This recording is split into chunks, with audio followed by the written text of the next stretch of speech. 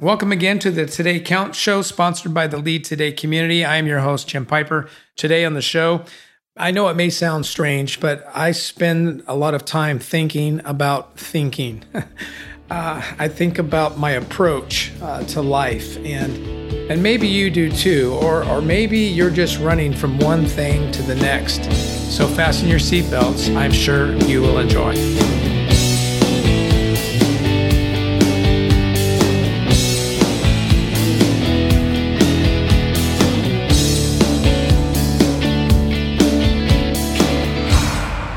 I want to share something with you today that has helped me. It doesn't make life perfect because life isn't perfect, but it helps me think about life.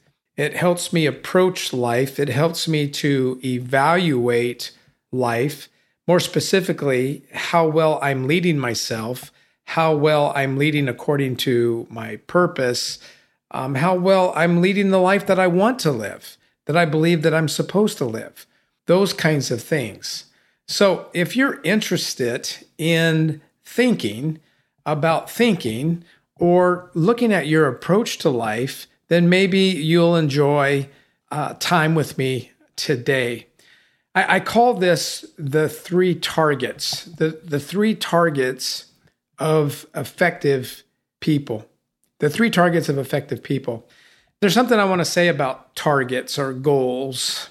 To get us started is that I believe that effective leaders, and this is what I've learned the hard way, that effective leaders, effective people, for that matter, we select a small number of targets.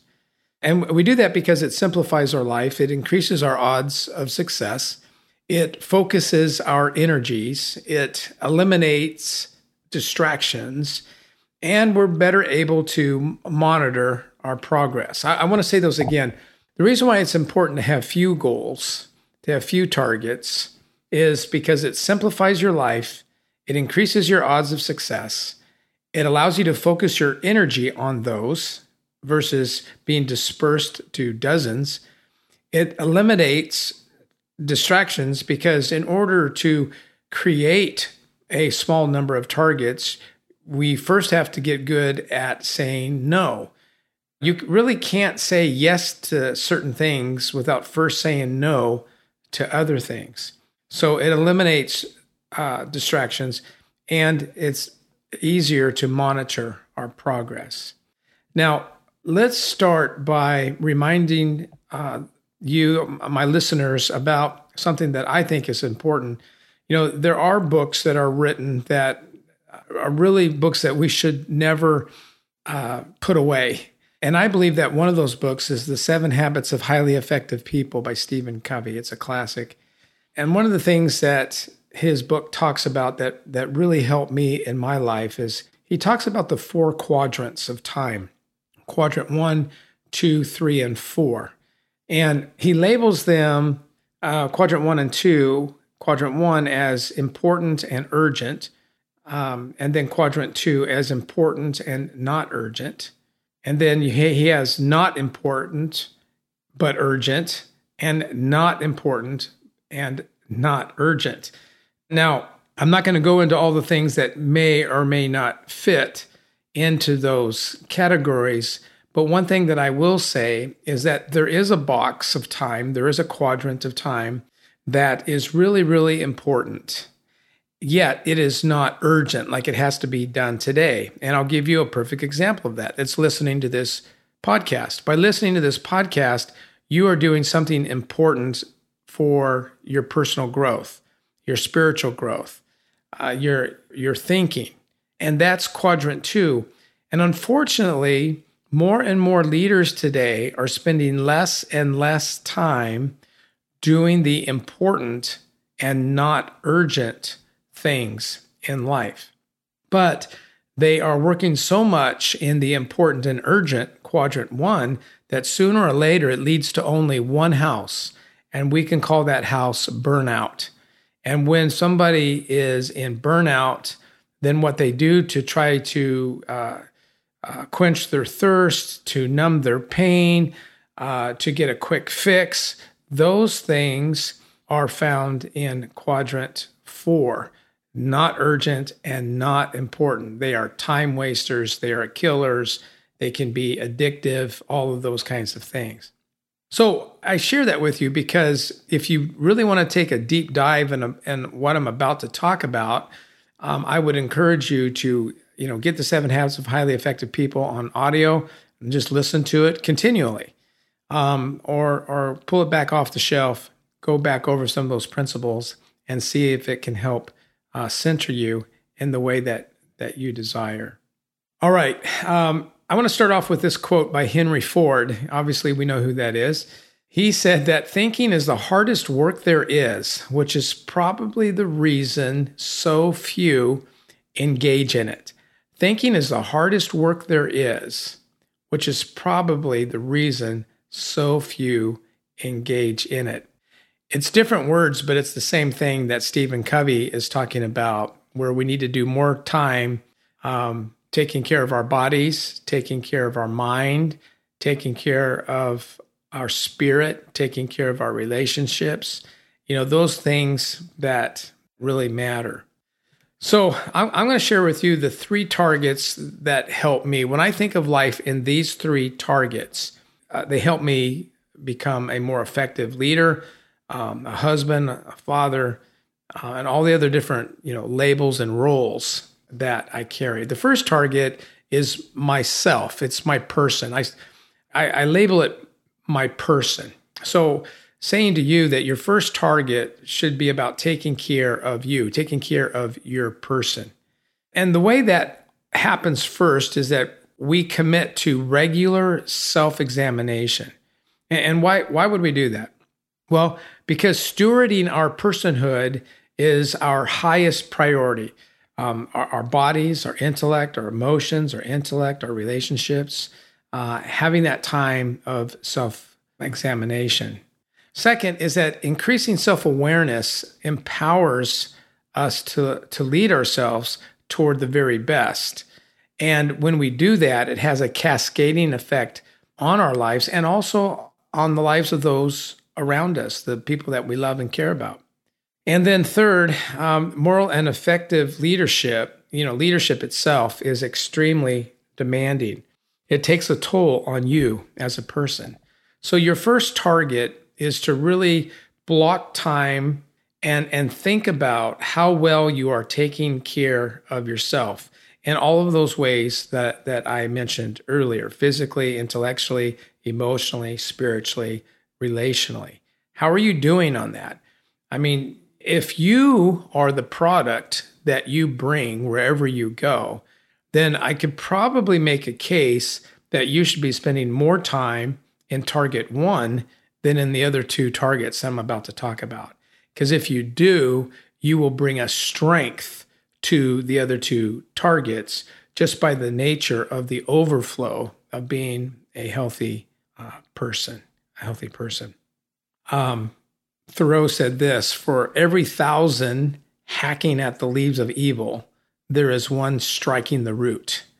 There's one striking the root. So if you're going to cut down a tree, if you're going to take care of a problem, you can go up there and start trimming the branches and eventually get down. But if you've got to take that sucker down, you go at it at its lowest point.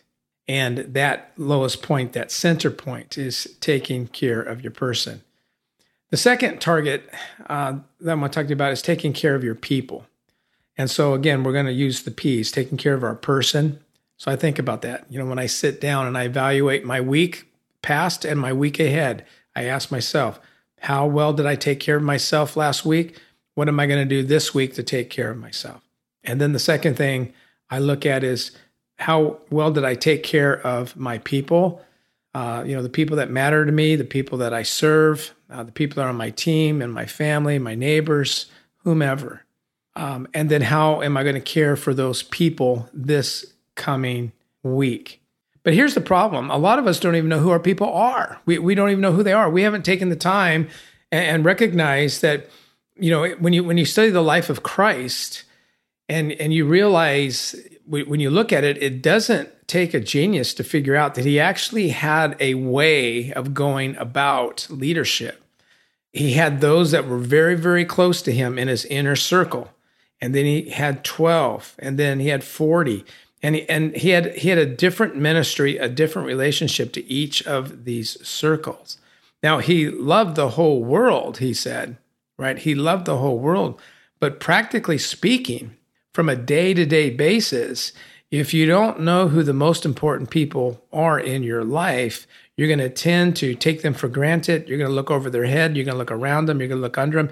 You'll always say next week, next month, the next Friday, next Saturday, next time that we won't, this is what we're going to do. This is what we're going to do. So the first thing that I would say that if you want to have a target beyond taking care of your own person, and that target is taking care of your people, you really got to do the hard work, and you got to consider, what is your capability? So what kind of capacity do you have to care for people? How many people? And you might have to draw circles. I know it sounds kind of weird, but if you serve others more than you serve those that are closer to you, then I would say you probably got some things backwards, and it's going to come back to haunt you. So the first thing I'd say, if taking care of people, you got to know who they are. Literally, you got to write them down. You got to say, this is my inner circle. These are the people I'll go to war for. And these people, another circle, these are people who are dear and near to me, and these are people that I serve. And it's not that you wouldn't help a stranger. It's not that you wouldn't help a neighbor. It's not that you wouldn't do that. Of course you would. But we're talking about an intentional target, right? An intentional target. We're not talking about a target of opportunity. We're not talking about, someone that you saw fall down. And of course you're going to bend over and help them up. And if they need to go to the hospital, you're going to take them there. Of course you're going to do that. When you hear of somebody that who knows somebody that's in great need, of course you're going to be part of the community that circles around that person. But when it comes to a day-to-day, week-to-week intentional investment in the lives of others, who are your people? Who are your people? And once you know your people, then you want to work hard at knowing them and their condition. Knowing them and their condition. There's some really good books that use the analogy of a shepherd and sheep, because all of us are shepherds to somebody. All of us are shepherds to somebody. If you've never done, I mean, most of us, right, we live in urban areas, and so, shepherds and sheep, it's like a time gone by. It's not something that's relative, but there's all kinds of really good leadership books, short reads that use the analogy and give you the knowledge and education of how intimate the relationship was and the skill of a shepherd with their sheep. I would encourage you to look into some of that. So first you got to know your people, and then as you know who your people are, you get to know them and their condition and your condition. And when people know that you love them, then most of the battle is already won. We all know that relationships carry with it a certain level of grandeur and love and respect, but it also carries weight, right? And can be full of tension at times. But often that's because our relationships have been reduced to drive-by situations, narrowed down to practicalities, that we live under the same roof, or we work with the same people, or there are employees or whatever, and we stop looking into the eyes. And when we stop looking into the eyes, we can no longer see and understand the soul. So that's really important. So the first target is, how am I taking care of my person? The second is, how am I taking care of my people? How well do I know them? Do I even know them? And how well do I know them? Here's another quote by Henry Ford. Why is it every time I ask for a pair of hands, they come with a brain attached? And he's being sarcastic, where he is making a revelation saying, you can't use people. You just can't use people. They're living souls. They have personalities, they have ideas, they have opinions, and it's important that we engage in them. There is a Christian perspective about this target of people. Out of the Gospel of John, chapter 10, verses 12 to 13, I think every business owner probably understands this. Every character-driven leader probably understands this. But here's what it says. He who is a hired hand and not a shepherd, right? A shepherd actually owns the flock, right? In a positive sense. He who is a hired hand and not a shepherd, who does not own his sheep, sees the wolf coming and flees, runs away. He flees because he's a hired hand and cares nothing for the sheep. That is really the difference from a Christian perspective of what leadership looks like. It's when you own the good, the bad, and the ugly, and you're in it. You're in it.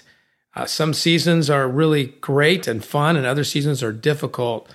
But leaders who have ownership in the lives of their people, they're there, no matter what. I was at an event where my son was being commissioned as an officer in the Coast Guard some years ago. And the main speaker, the keynote speaker, I guess you would say, was Admiral Kelly. And he got up and he wanted to talk about leaders who are people that his proposition was that leaders are people of diligence because, and there was three things, that he shared, is they see difficult times and situations as a call to serve. I love that point. Effective leaders are people of diligence because they see difficult times and situations as a call to service. They don't run the other way. They don't look over the fence. They don't say, gosh, it must be better over there at this company or that company or this ministry or that ministry. But they see it as an opportunity, an actual calling to serve. The second thing, I already mentioned it, but they resist temptation to look over the fence. And the third is they separate themselves from the herd of so-called leaders by doing the work that others reject. That came from Admiral Kelly. I very much enjoyed that. There's one other P that I'll share with you, and this one is similar to take care of your person, take care of your people, but it's take care of your place. And what I mean by that is, and again, it kind of overflows from the other two, but when you see the situation, the context, the place that you're at, when you see that as a calling, when you see it as a place to really be and to add value, when you refuse to seek the temptations of ease and comfort, and you've made it, and gosh, things would be better or different if I was over there. And if I could just move there, if I could just move from this company to that company, this ministry to that ministry, this spouse to that spouse, whatever it is, effective targets. Take care of your person, take care of your people, and wherever you find yourself in life, if you are battling cancer and then you own it, you embrace it. If you're coming to the end of your life, how I've imagined that for me is that once that has come clear, I can fight it or I can embrace it. And embrace it doesn't mean giving up. It just means embracing it, taking that place in time in my life and making it the best that it can be. It's being a person that no matter what environment I walk into, I can have an impact on it. I can make it a better place. And remember, it really kind of cascades to that from prerequisites of taking care of my person, taking care of my people. And then it just tends to be a natural attribute that wherever I go, I take care of that place.